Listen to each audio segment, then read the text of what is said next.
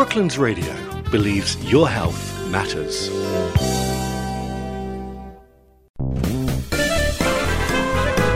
It's Jill Bennett on Brooklands Radio. I'm delighted today to bring you this hour-long special all about gynae cancers. We've had lots of interviews on Brooklands Radio and with some just very, very lovely ladies, and I'm humbled to have so many people who are willing to talk to us. On the first half of this programme, we're going to be talking to a couple of people. Lucy Dodds, who is a mum, a teacher and a cancer survivor, and Dr. Kavitha Maduri, who is a specialty doctor in gynae-oncology at the Royal Surrey NHS Foundation Trust and at St Luke's Cancer Care. Ladies, thank you so much for joining us. Thank you for having us. Thank you for having us, Jill. Oh, no, it's really lovely to have you on here. And I do feel very humbled that so many people are willing to talk about their journeys, because it is such a good thing for other women, other ladies to hear this and to know what some of the symptoms are just in case something like this happened to them. Shall we start first of all with Lucy? Yeah, we can do that. Lucy, would you like to tell us a little bit about your journey? When did it all start for you? Well, it all started for me in April 2018 when I got my letter from my GP suggesting it was time for me to go and have my regular smear test, which I and Julie did. And, I didn't think much about it. And I know it always takes time for the results to come back, but I hadn't heard. And of course you start thinking. And then in May, I did get a letter back. And at the same time as the letter, a letter from the hospital came asking me to go for a colposcopy. And obviously that did raise concerns with myself because I had said I had some abnormal cells, which I'd never had before. So I went for that. And whilst I was there, the lovely nurse who I was lucky enough to have, she suggested I had a biopsy whilst I was there. And I'm delighted, looking back, I don't know if delighted is the right word, but I'm glad I did, because that actually helped, miss a stage in waiting, because I was then diagnosed in June. And the diagnosis came back, actually, it was the 21st of June, I'll never forget, it was the day before my birthday. And diagnosis came back saying that I did have cancer cells and I was stage 1, grade 2. And so that was then, and very luckily the nurse that I eventually spoke to, I think because I spoke to her, we could get the ball rolling. So before I'd even seen one of the consultants, which wasn't Kavitha at this time, she had organised for me to go and have an MRI and PET scan the following Tuesday. And this was on the Thursday. So things actually moved really quickly for me. And then on that Tuesday, I had the PET scan. And then I went to see the consultant on the Wednesday with the results to the PET scan. And I had the MRI on that afternoon. And then I met back with, it was Dr. Taylor, Mr. Taylor at the time. And on the Friday, he went through, explained that I would have to have what was called a radical hysterectomy. That was then put in for middle of July. And of course, I didn't really know what a radical hysterectomy was, but I had explained extremely clearly exactly what the procedure would be, what it would involve. And so on the July the 19th, 2018, I went for radical hysterectomy, where I had my ovaries taken, my fallopian tubes taken, my womb taken out, and also part of my cervix was cut out as well. Right. And then I had to wait for the histology report to come back to see if I would need any further therapy. But thankfully, I was a very lucky lady. It hadn't spread further and no further therapy was needed. So that's it kind of summed up in a little picture. But obviously, it's the process although April to July seems long, in actual fact, from the diagnosis to the operation, it was less than 4 weeks. That's quite amazing, isn't it, really? Yeah, and I do feel extremely lucky. And I had an amazing team of people. And so I had, from the Royal Surrey, there was Mr. Simon Butler, Manuel, and Kavita as well, who became part of the team that I was lucky enough to be treated by. I think the more I hear about the ladies being treated at the Royal Surrey, there does seem to be a pretty amazing team there. Oh, I think actually, every time I think about how I was treated and the people I've got to know, I feel really humbled by the whole process and feel so lucky. And that's made me want to think, well, actually, I'm someone who is lucky enough to come through this and it not to have spread. And I'm still going for regular checkups every 3 to 4 months. But it's really important for me that I now help create more awareness about cervical cancer. Yeah. And I think that's a brilliant thing to do. Maybe talk a little bit about the fact that you did go for your regular smear test, because so many of us get that dreaded letter through the post and it's something we put off. I mean, it is so important to have it. So tell us, I know you've got really strong views on that, so tell us more about that. Well, as a woman, there's many things that go on in a woman's life, and you get this letter and it, you open it up and I'm sure it's sitting in the kitchen side and you think, right, yes, I'll make that appointment. But life takes over sometimes, so I can understand why that happens. And sometimes it's a case of it's embarrassing. You're going along, you're kind of going out there, you're being seen by a nurse that you don't know. And also there's a fear, that you may have as a woman as well. And these are all perfectly good reasons to feel like that. But it's not, educated women need to realize, all women, whether they're educated or not, need to realize the importance that it's either a case of this 5 minute of discomfort, because it's not even painful, it's a slight discomfort. This 5 minute discomfort and embarrassment is either that, or let's be quite frank about it, you can die. Yeah. And that's, 21 women die, every day. Yeah, that's scary. From cervical cancer. 18,000 women a year are diagnosed.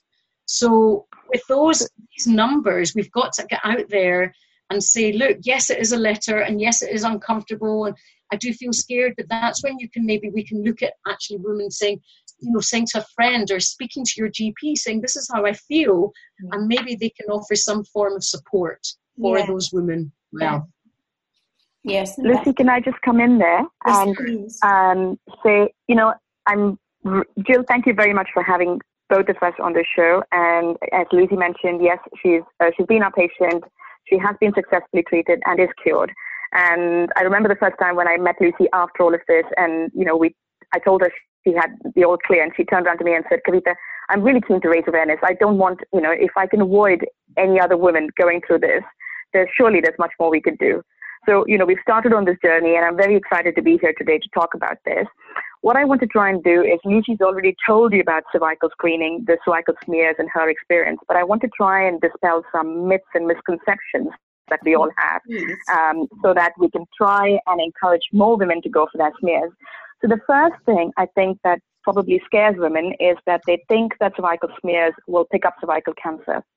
Now, that's not quite true, because any screening program is actually designed to identify individuals, appear at the outset, externally to be healthy, but for various reasons are at an increased risk of a disease or a condition. So essentially, when we talk about cervical screening, it's to try and get to that point where we don't get to the stage where we're treating a cancer. So really, it's trying to prevent cancer by detecting HPV and treating any precancerous cells in the cervix. So what we know is that if we detect early and treat these precancerous cells, we can prevent nearly 75% of the cancer from developing. So one thing that we all need to bear in mind is that cervical cancer is a preventable disease. Wow. And the two things that we could, think about really is cervical screening and the HPV vaccines. And both of these really are key if we want to try and essentially prevent the cancer. Now, most of us, as Lucy has said, just before our 25th birthday, there'll be an invitation to say, come along for your smear. And yes, it's embarrassing. I mean, it's embarrassing for me when I'm on the other side of the couch. And I always tell all my patients this, that there is a bit of discomfort. It is embarrassing, but these are highly trained professionals. And when I take cervical smears, we're trained to do this and to try and do it with, the minimal discomfort and embarrassment to the women.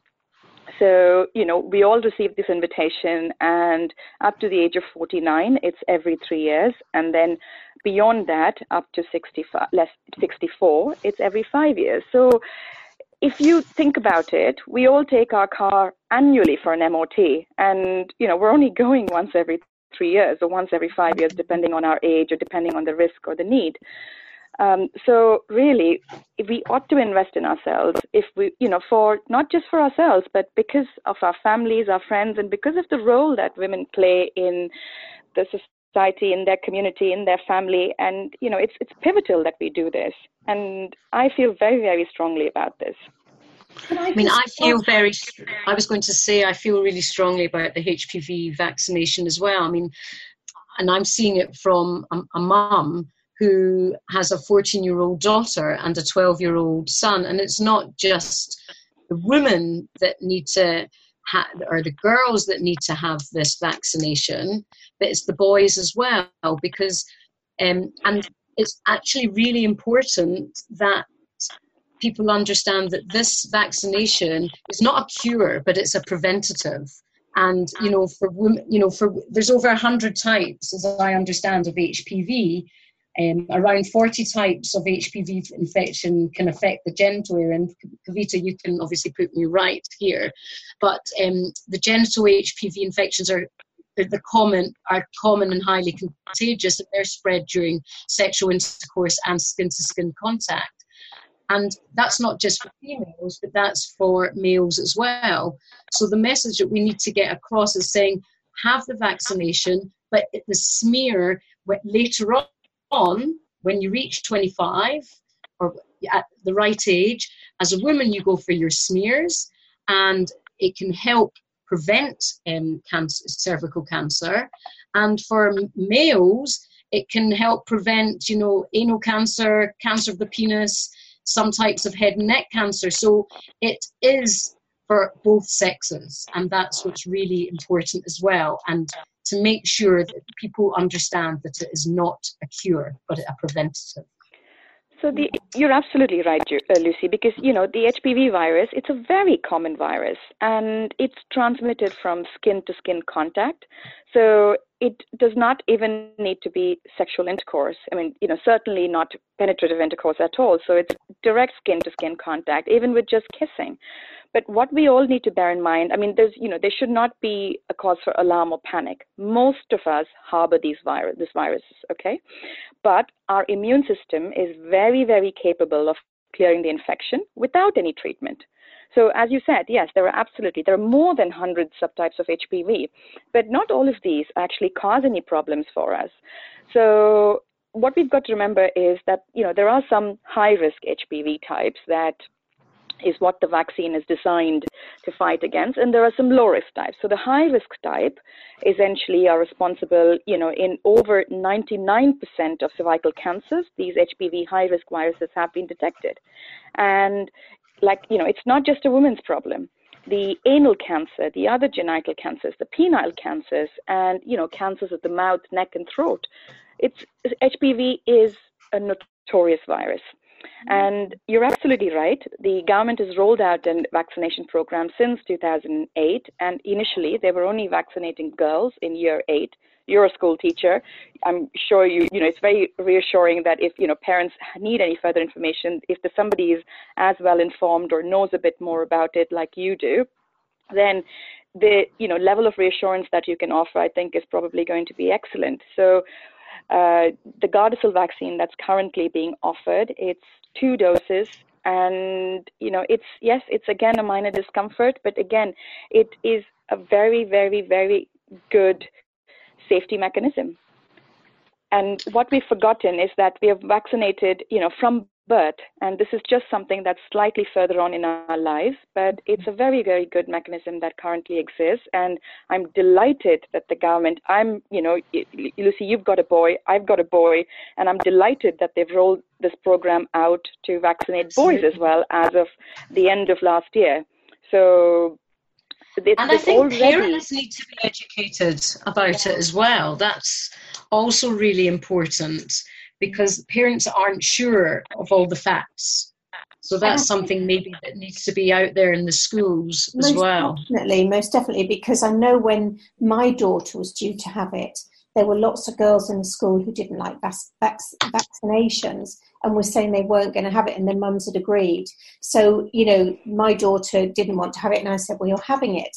And I think it's key that parents are educated better. I mean, I had no idea that it would be useful for boys, and all that information you've just given us, Kavitha, is fascinating, that it can affect all these other types of cancers. I mean, I had no idea about that. So I think we really do need to try and spread the word and get some more information out on HPV itself. Absolutely. I mean, and, we're talking cancers, which is much further ahead in the journey, but warts. We all have warts in some area or the other of the body, but, genital warts can be quite, it's not pleasant to talk about it. Nobody wants to even think about it. But what research, and there's evidence now to suggest that girls who were vaccinated from 2008, there's been a significant drop because of the direct effect of immunization in the number of warts. And then as a result, there's been an indirect effect on the boys, and there's been a significant drop in our country that we've noticed in warts. I mean, that itself is, it's so heartening as a medical professional to hear that. And now that it's like you said again, if there's a bit more coverage and boys are also covered, it offers that herd immunization.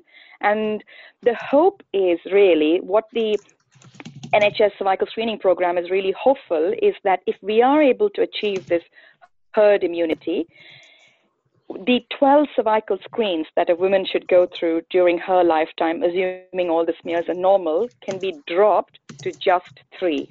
Wow. I mean, I think that would be fantastic. And if I can see that through in my career, I think it's a success.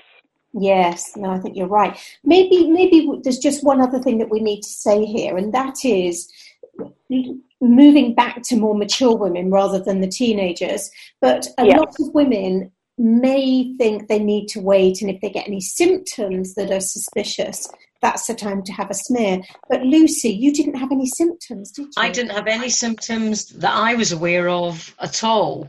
I mean, we're told of many things to look for, but as far as I was aware, I was normal. I didn't have anything. Nothing showed. No bleeding. No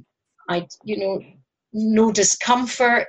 So when people say you get, symptoms, I didn't. But then they do say that cervical cancer is always a silent killer, because until later on, because remember I was diagnosed early, later on, maybe that's when the symptoms arise as well. And it's But even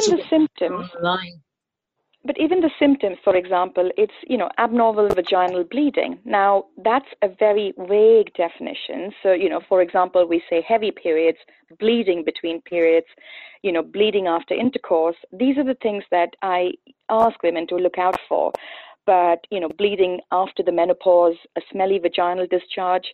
Yes, it's all suggesting symptoms of, bleeding and discharge. But again, like Lucy said, we all lead very busy lives, and sometimes it's very easy to forget these things. One thing I would like to say, Jill, is locally in and around Surrey, Grace Charity has been working very hard to try and raise awareness about cervical cancers and the importance of cervical screening. I'm very heartened that there are lots of GP practices that are now running campaigns, particularly because it was Cervical Cancer Prevention Week, they've been doing lots of promotions to basically invite women to have their smears. And like me and you, lots of women are very, very busy in their lives, professionally and personally. And the commonest reason I hear when I see patients is, oh, I don't have the time. It's fascinating that there are some women, in fact, I've had a couple of women contact Grace Charity who then reached out to ask me about this, to say that they would help, offer their childminding services for free if women wanted to go and have their smears. Yes. So really, I think we should stop making an excuse. We should go out there. We should go and get our smears done as soon as possible when the time is, it's time for us to do it. Absolutely. I think you're absolutely right. Ladies, thank you so much for talking to us today. We're going to continue this program in a moment with another couple of amazing ladies who've been here to share their journeys with us. But just to say thank you so much, Lucy, and thank you so much, Dr. Kavitha, for talking to us today about this very, very important topic. Thank you, Jill. Thank you for having us. So with me next is Paula Jarvis, another one of our brave ladies who's coming here to talk to us today about their journeys with a gynecological cancer. Good afternoon, Paula. Good afternoon. Hello. It's lovely to have you here today. Tell us a little bit about you, Paula. Tell us about your life. Tell us who Paula is. Well, I'm 58. I've been an advertising copywriter all my life, and I'm freelancing now. I have two lovely daughters of 27 and 29. I live alone. I'm finally in my own home in Guildford again after going through quite a protracted divorce, which was finalised in 2017. There you go. Oh no, it's lovely to have you here today. Now I know that your cancer was found after a sort of protracted period of time. So maybe you can tell us a little bit about what happened there. Yeah, it was over a long period of time. So I actually got a diagnosis of cervical cancer in May 2019. But it was back in June 2017 that I discovered I'd had my menopause and I was having postmenopausal bleeding, which is just spotting in your pants, It was. But I knew there's a lot of information out there that that's not a good sign. So I immediately went to see my doctor, who booked me in for a smear test. And actually, at the meeting, we discussed that, I'm divorced, I'm not having sex.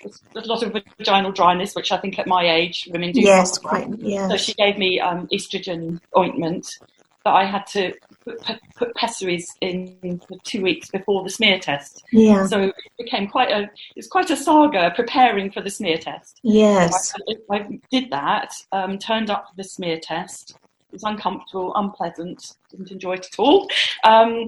But sort of glad to get it done. I went away, and then a few weeks later, I got a note home saying my smear test was inadequate and it would need to be repeated. But I couldn't have that done for another 3 months because the cervix had been disturbed. I'm not astounded. I've had smear tests all my life and never had an inadequate smear. Yes, yeah. So that's always a shock when that happens, isn't it? Yeah. So finding the time to repeat that whole horrible experience was difficult. I was working full time, was trying to sell the marital home after divorce, but I was still getting postmenopausal bleeding. It did stop for a bit and then start again. So I was like, I need to get this sorted. So I finally went to have another smear test, repeated the whole process, 2 weeks of the pessaries, and then had the smear into August 2018. And then I got the same letter. Oh.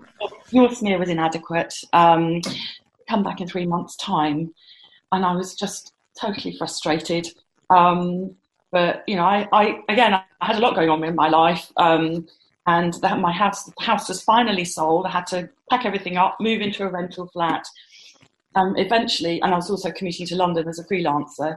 So eventually, after I moved into the flat, I went to the doctors, and I thought, well, I'm not going to go through that whole process again. No. And I was to see the receptionist, and I queued up. When I got to her, I said, I've had 2 inadequate smears. I've got postmenopausal bleeding. Are you going to give me another smear?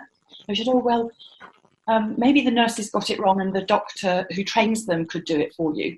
And I thought, well, I actually said to her, well, can't you just send me to hospital and knock me out and take what you need? I really don't mind. Yeah.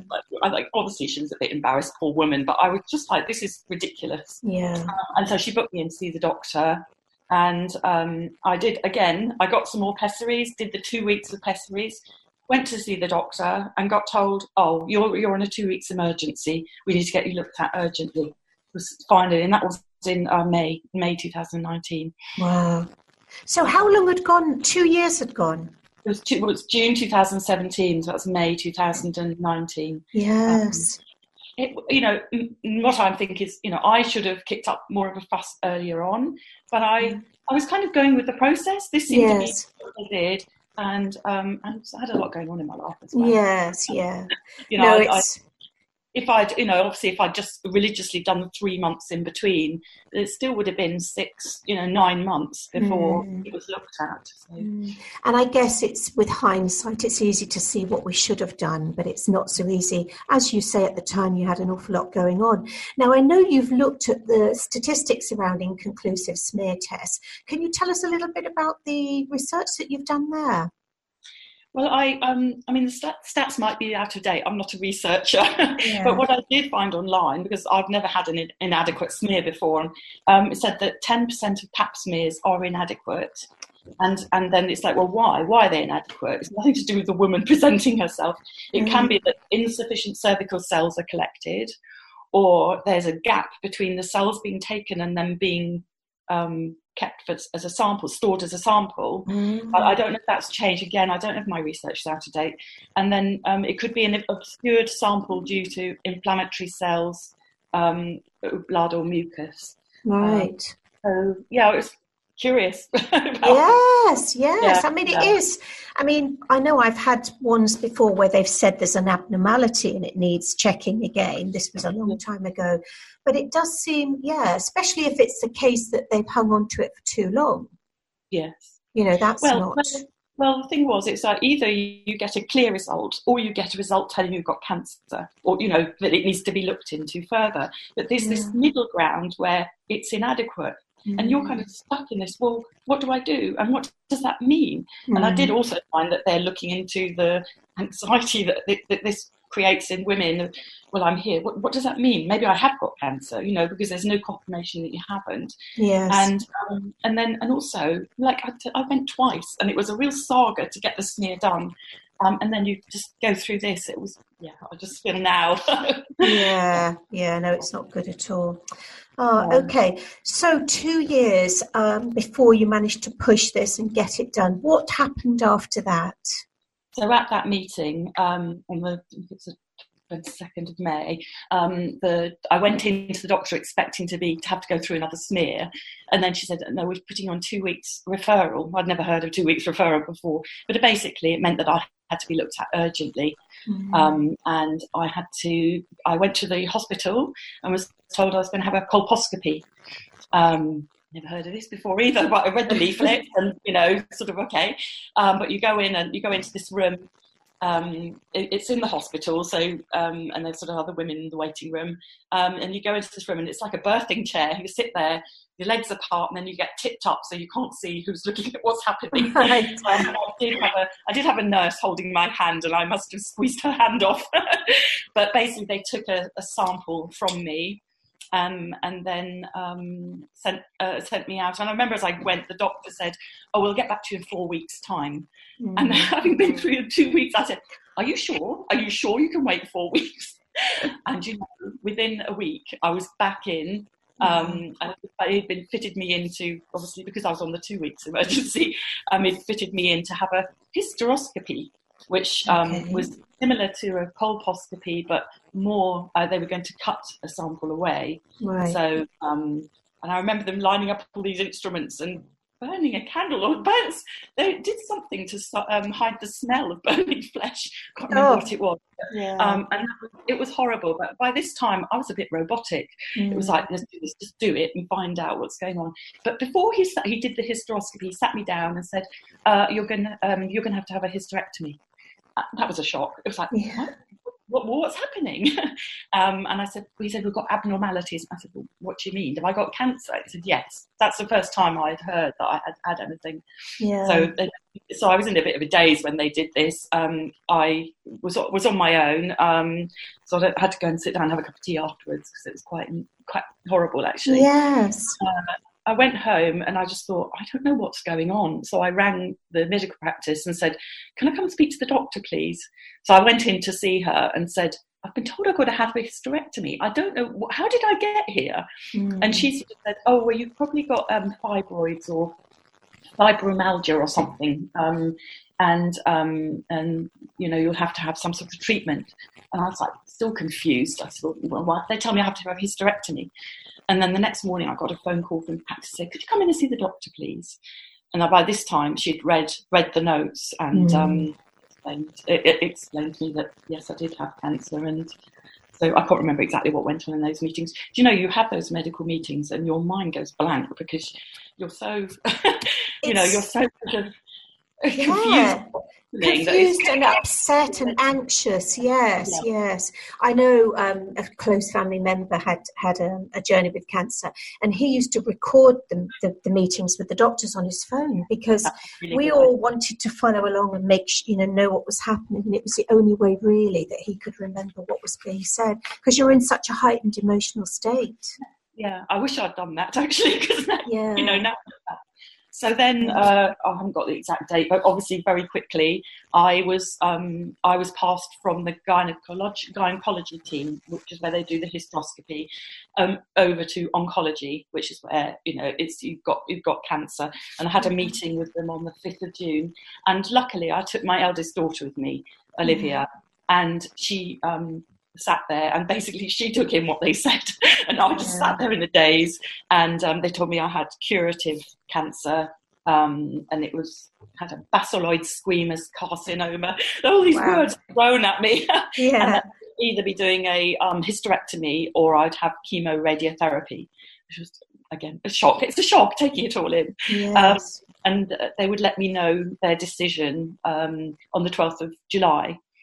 Which happened to be the day I'd finally sold the marital home, found somewhere to live, and I was moving into the new home on that day. So I sat outside the house waiting for the people to move out for me to move in, and got a call from the Macmillan nurse. You'll be having chemoradiotherapy, and that's 6 weeks of treatment at the hospital. You need to go there every day. I was like, okay. And then it was going to start on the 30th of July, and then they pulled it forward to the 23rd of July. Wow. So that was... Fast forwarding to after all that treatment happened, how did you feel? Now or... Well, sort of as it finished, how were you feeling after the end of all that? I was bloated, I was tired, I was neutropenic, so my white blood cell count was at 0.5. Wow. So they told me to basically stay away from, I couldn't go swimming, I had to stay at home because if I caught a cold, I wouldn't fight it very well. Yeah. I was just exhausted, to be honest. But I'm also a doer, and I was like, right, okay, treatment's over, I've got to get back to work. But luckily, one of my sisters is a nurse, and she said, Paula, she's my eldest sister as well, and she's like, my parents have died, so she said, you must stay at home and rest, you need to rest. Mm-hmm. And I think after the treatment, you don't realise that treatment's not over, you need 3 months of recovery. Because it's exhausted you. Yes, and getting your whole immune system back to functioning. Yes. But I'm feeling there now. Good. So you feel a lot better. You've recovered. Yeah, I'm still recovering. There are still side effects, but I'm learning to cope with them. After the treatment's over, I'm a big reader, so I've got all the books on cancer I could get and read, novels, stories that people have written of their experiences. I wanted to know how other people had coped with it. But now I feel like, get that going, get on my feet. It does change you though, cancer. I think I've got another check. I've got checks for every 3 months for the first year, and then I'm going to be checked for 5 years, which is good because if I get cancer somewhere else, hopefully they'll pick that up. That's right. You never know. No, you never know. Every moment. Yeah, but your future's looking lovely and bright. Yeah.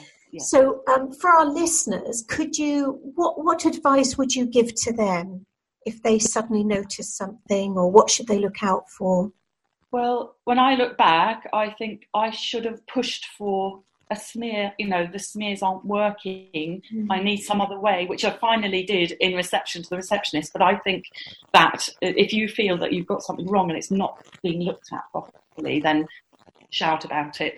Make a fuss, because it could save your life. Yeah.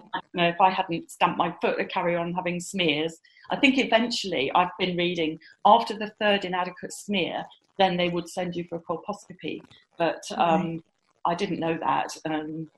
Yeah, no, I think you're right. And I know again from my family member that the doctors are so stretched their time that they can't focus well enough on patients in a GP surgery. And I think sometimes you do have to make a fuss to be able to move on. Headlines, through the whole debates, it's NHS needs more money, it's overworked, those are the headlines we read. And so that's the impression we get. So you feel, I'll just, this is all they can do for me at the moment. But I think you need to be more assertive and, Yeah, I think you're right. Well, Paula, thank you so much for talking to us today. I'm sure there's lots of people out there who are going to hear the words of wisdom from all the ladies we're interviewing as part of this series.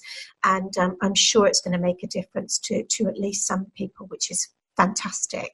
All right. Thank you very much. Thank you very much. That was Paula Jarvis talking to us today about her journey with cervical cancer. Brooklands Radio. So I'm delighted today to have with me Joanne Williamson. Joanne was sadly diagnosed with ovarian cancer fairly late on, and but has got a brilliant story to tell now, and also wants to help us raise awareness, as this is part of a series of podcasts that we're doing here on Brooklands Radio. So welcome, Joanne. Hi, Jill. It's lovely to have you here, and we're so grateful that you are happy to talk about this to help other women who may find themselves in a similar situation. You're more than welcome. Thank you. So, Joanne, tell us a little bit about you. So, I'm Joanne Williamson. I'm 44 years of age, and I live in Surrey.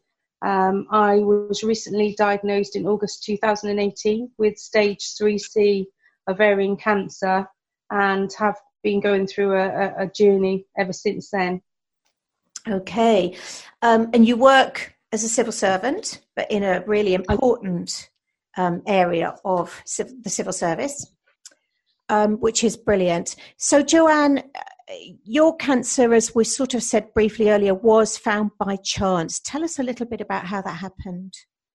It was, unfortunately, or should I say fortunately, in August 2018, as I said, my partner and I were looking to have IVF treatment, and I started the process and went for the first scan, and it was on that scan that the sonographer found a cyst that I didn't know existed. And the following day, I had a call from their doctors advising me that I should go to A&E, which was obviously a bit of a shock. They advised me that I had a 12 centimetre cyst on my left ovary. Obviously very shocked by that, but did follow their advice, thankfully, and went to A&E the following day.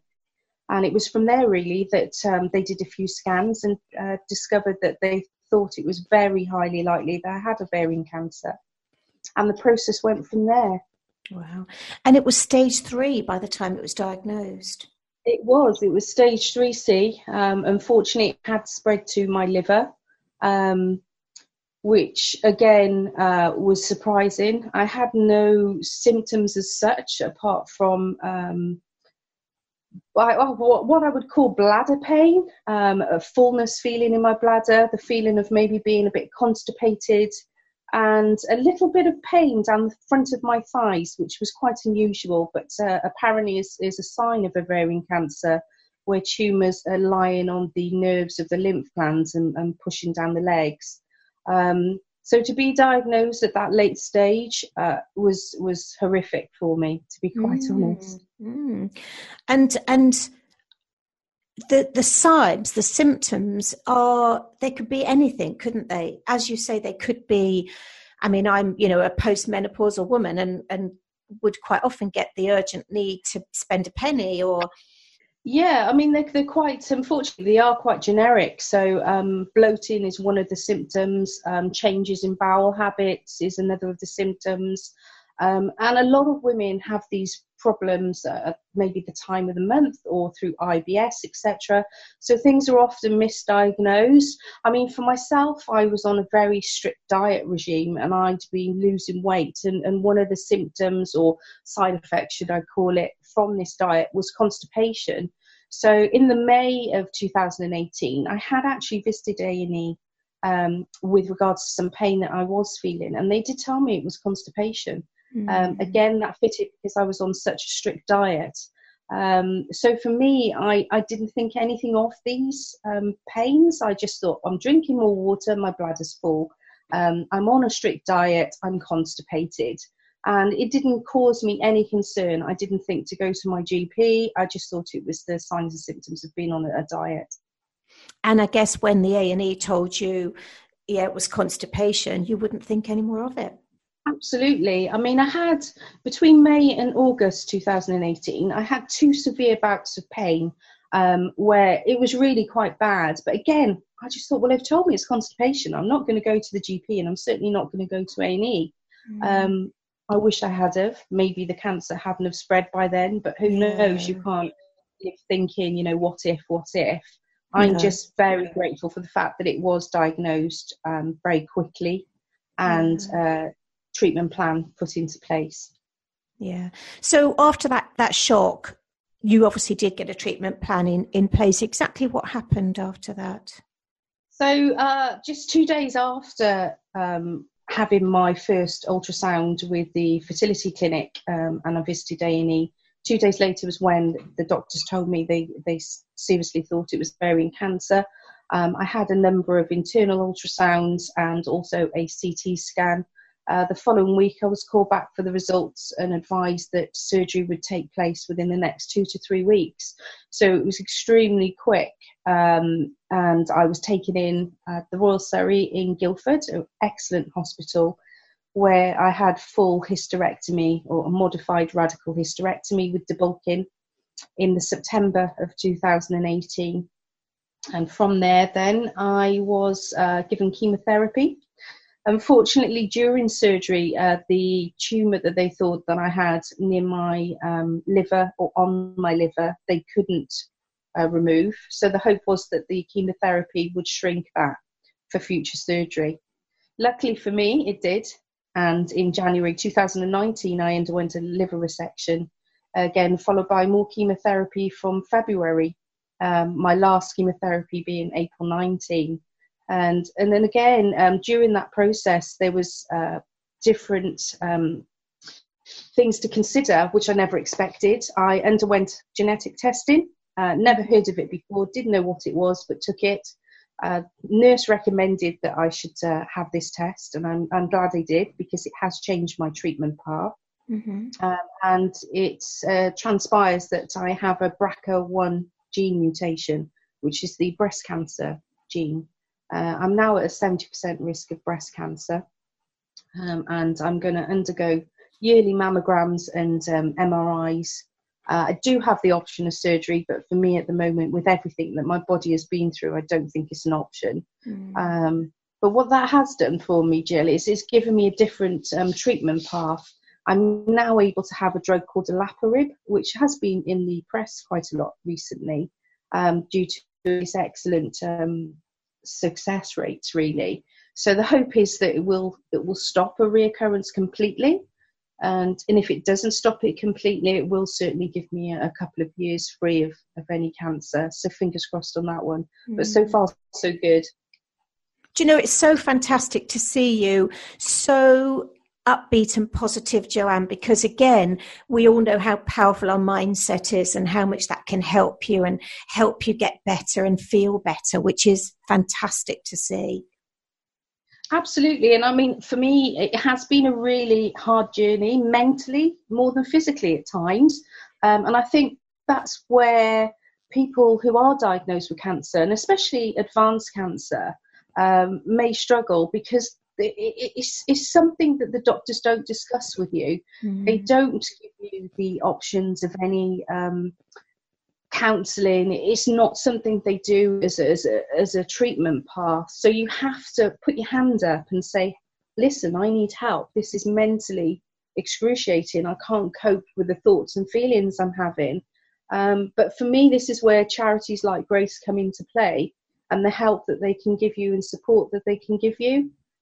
Excellent, absolutely amazing. And it's really helped me, because not always am I positive. And there are days that I do have, dark feelings and thoughts and worry about the future. But when you have the support of these charities and charities such as Grace, it really does help. It makes a huge difference. Yeah, no, I think you're right. I've talked about Grace a lot on air, and I will be during this series of interviews talking about them a lot again, because you're right. They are amazing, amazing, these charities. They're funded almost purely by contributions from people and events that are organised for them.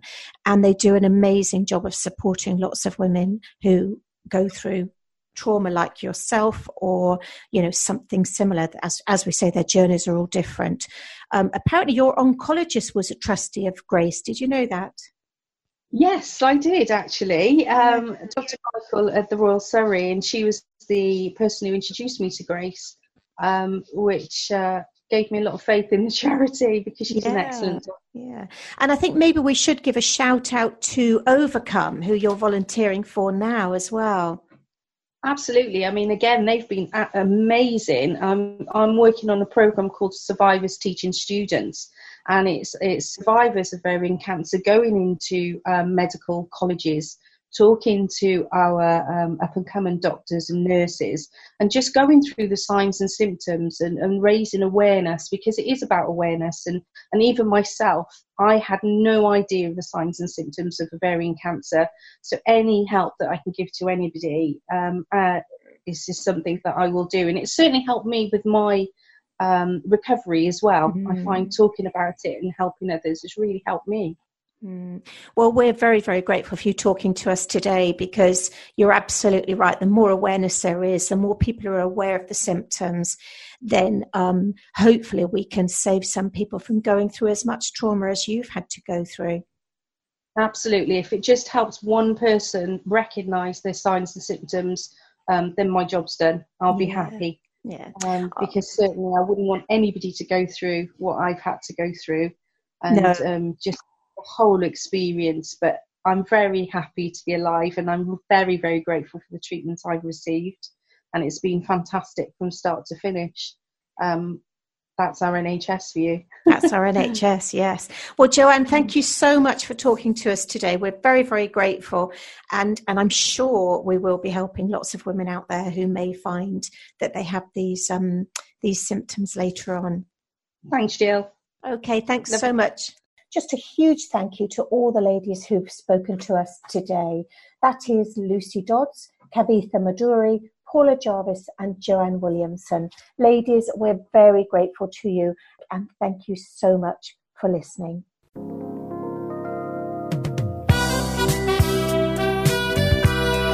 Brooklands Radio believes your health matters.